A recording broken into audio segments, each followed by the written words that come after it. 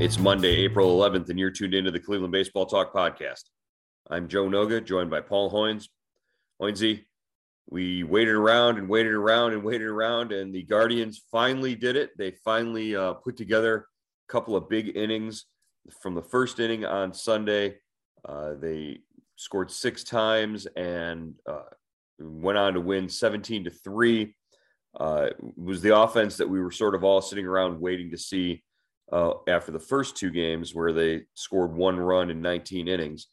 It was just really great to see that. It gave us a lot of hope, but it's a familiar sort of feeling from last season.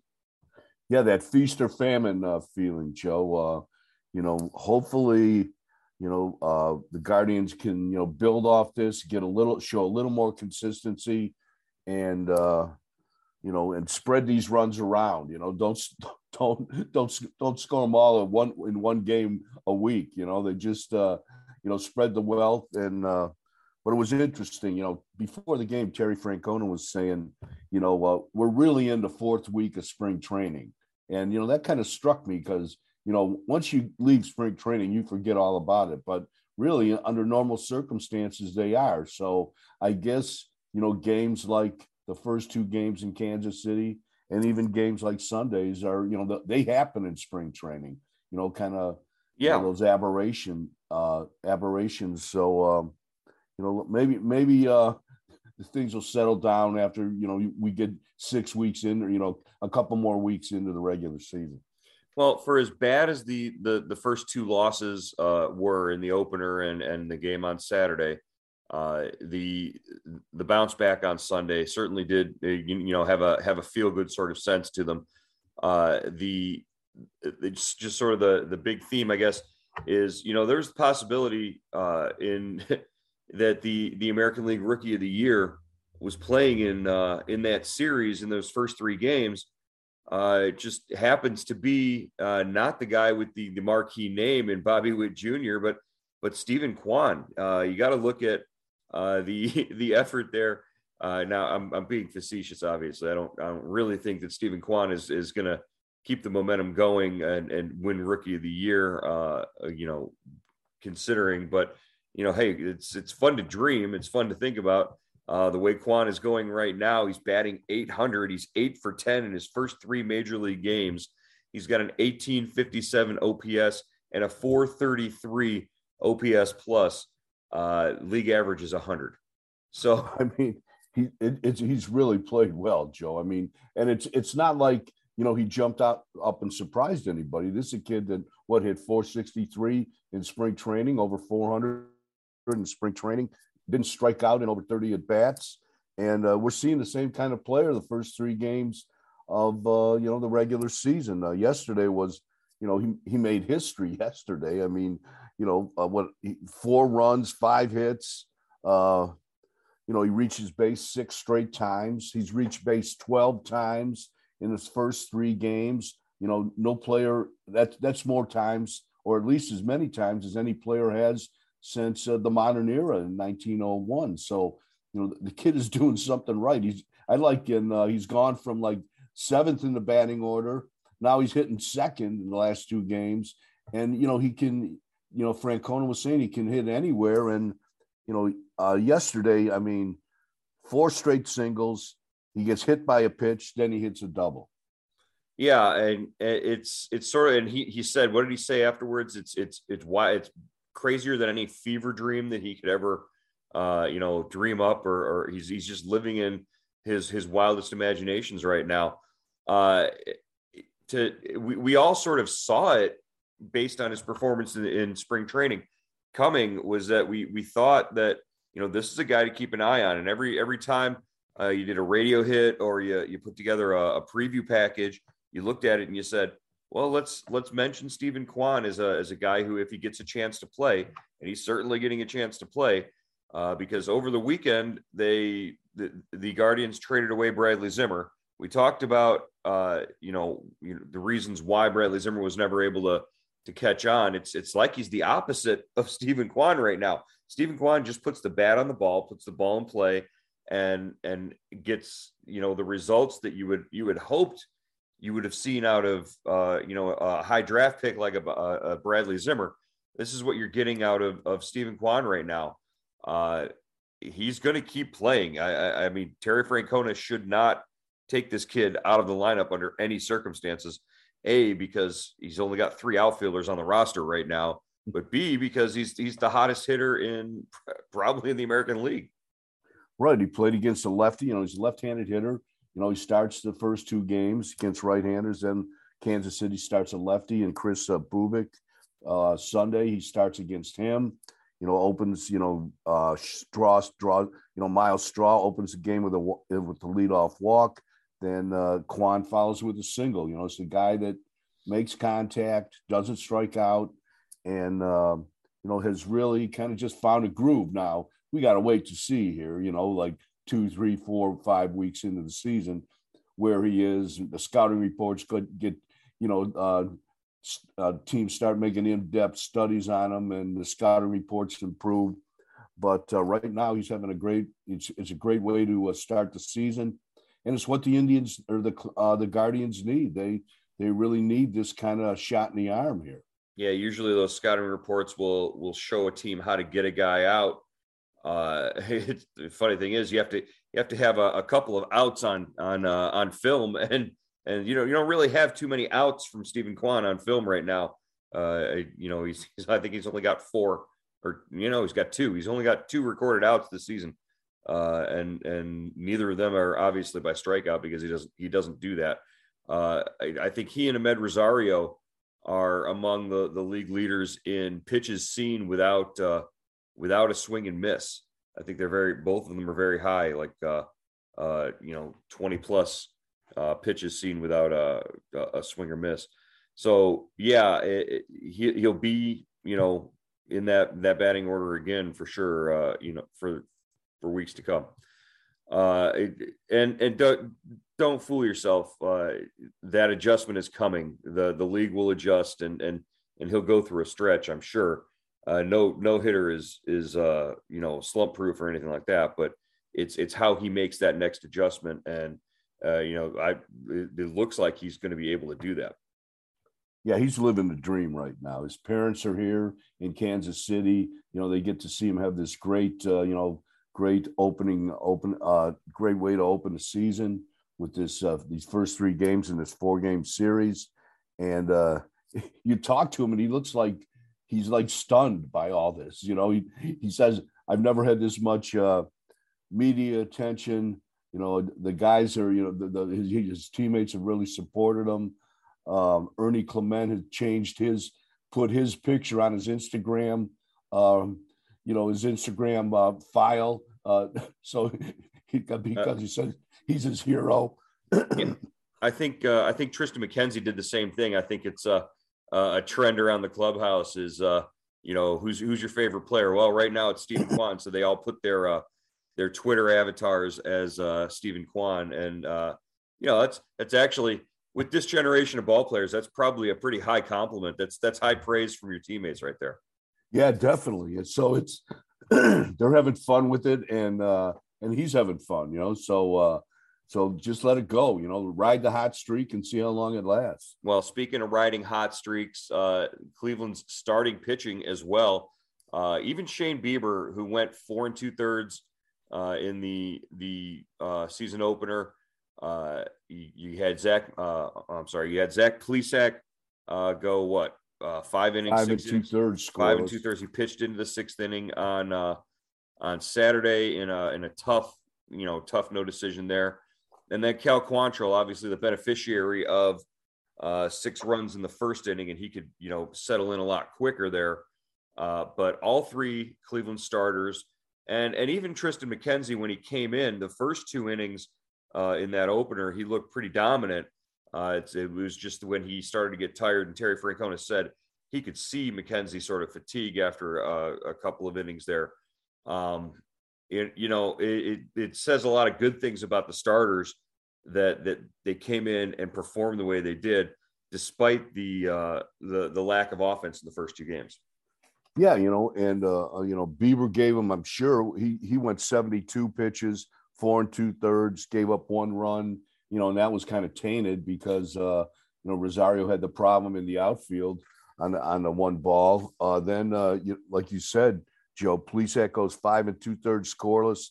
Looked dominant. He threw 70 pitches, and it looked like he could have gone farther. He looked great, and he was very, very efficient.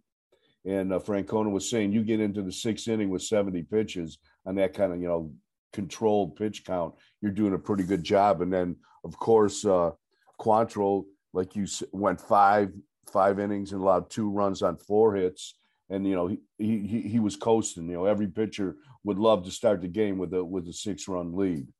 Yeah, the telling stat that I pulled out from the first 3 games, Fangraphs pitching war for just starters.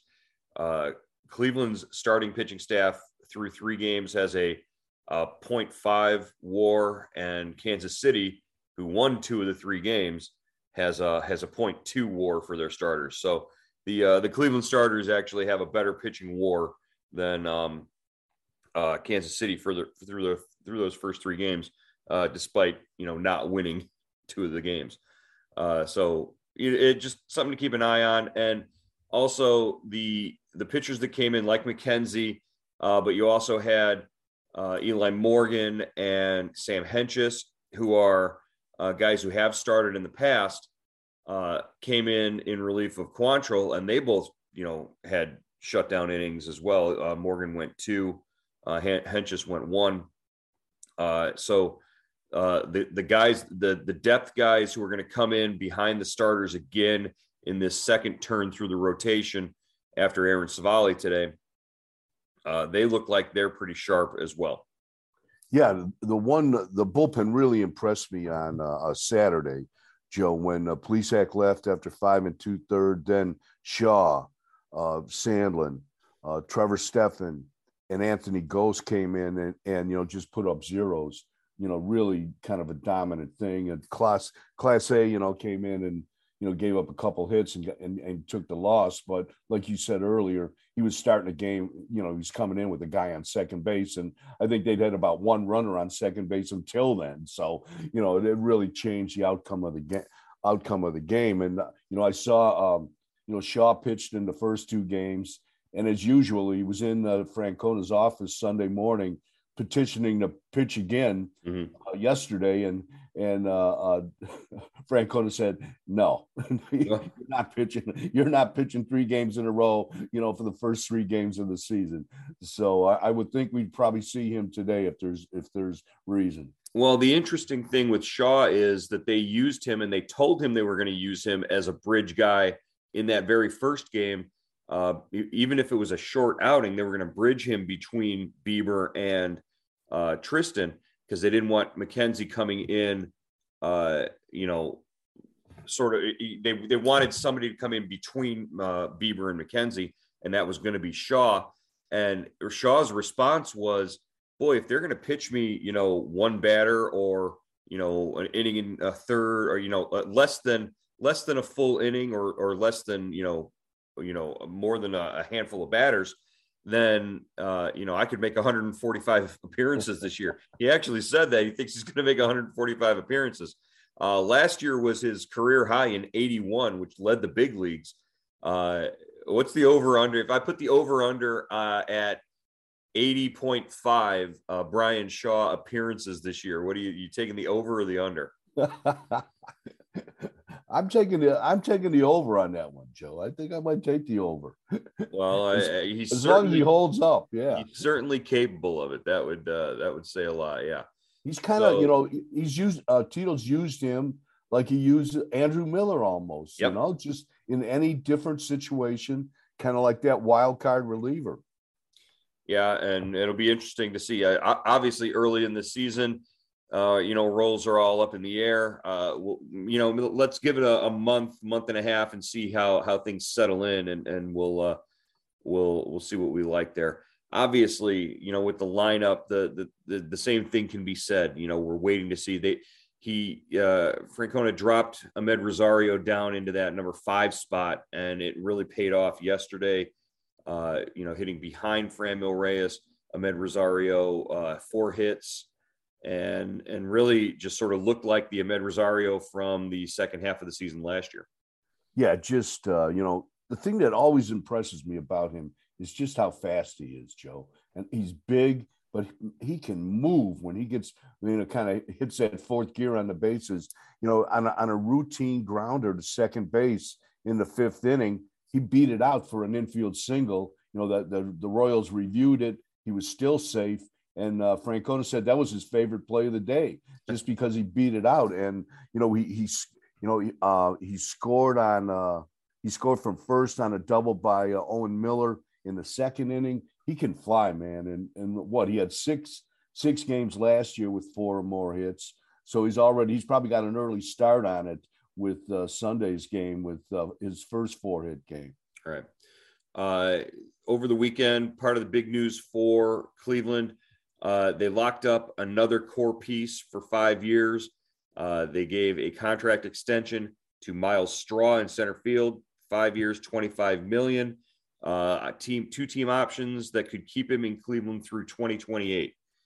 This is big news, not just because they locked up and identified a core piece, but it follows that same pattern that Cleveland has done for 30 years or more in locking up guys early, buying out a couple of years of free agency and during their arbitration, and really trying to put together that next core. Is it possible that we're seeing just the tip of the iceberg here, and that we're going to see more of these extensions handed out on a smaller basis, while we've been sort of eyeballing this giant 300-pound gorilla in the room of a Shane Bieber contract? Maybe it's the little pieces that start adding up first. Yeah, I think that's a good point, Joe. You get Class A, you get Straw. You sign the big dog with Jose Ramirez, and I don't know if anything else is going to happen. This year, right now. I think most of the extensions, have been put to rest. But who knows? Maybe they were down the road on another guy that we don't know about. I mean, maybe when they get home, they'll announce something else. So but I would imagine they're done for the season. But it's something you could approach in the off season, or the start of next year. I mean, that's $195 million that they've committed to spending over between now and possibly 2028.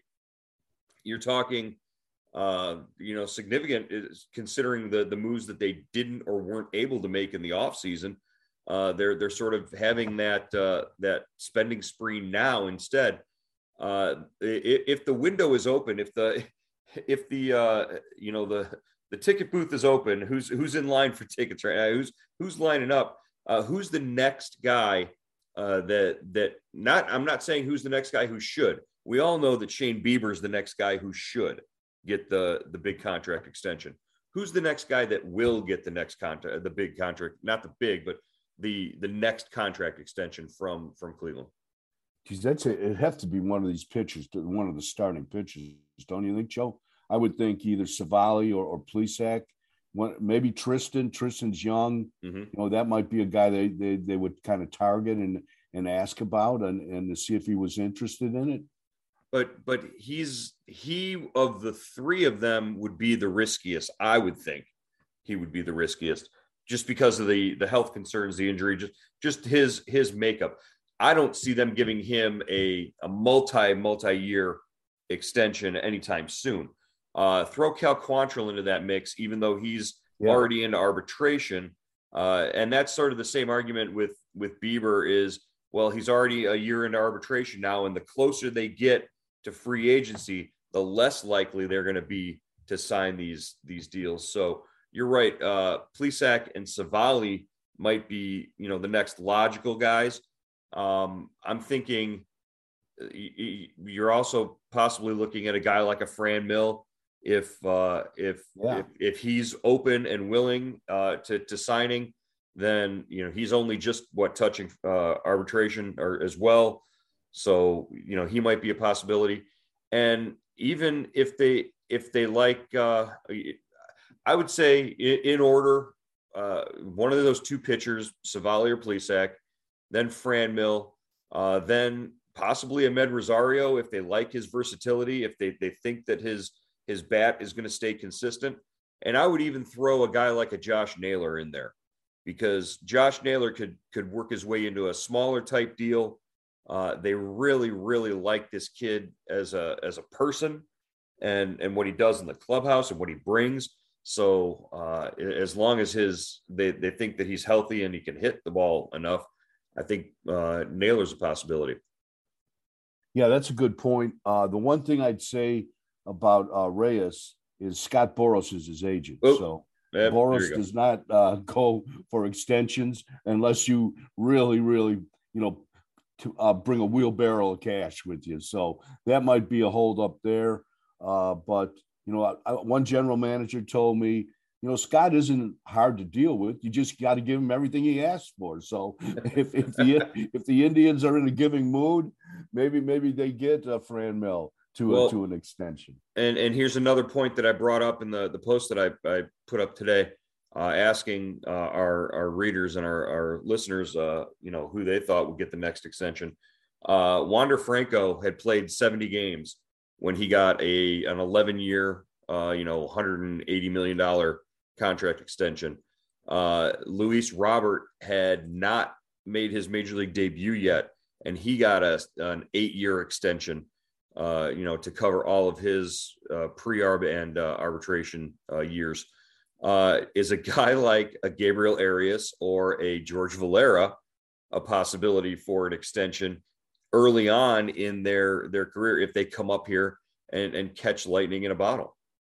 Wow, that's a great point. I don't know if the Guardians would do that with a kid that has never played a big league game. I would think that's the Rays have done it, but I don't know if Cleveland would do it. I would think they would have to get a little proof in the pudding to see just exactly how he handles the big leagues. Right. Yeah. And the only reason I really bring that up is because the Rays are more similar to Cleveland's market and their ability to sign players.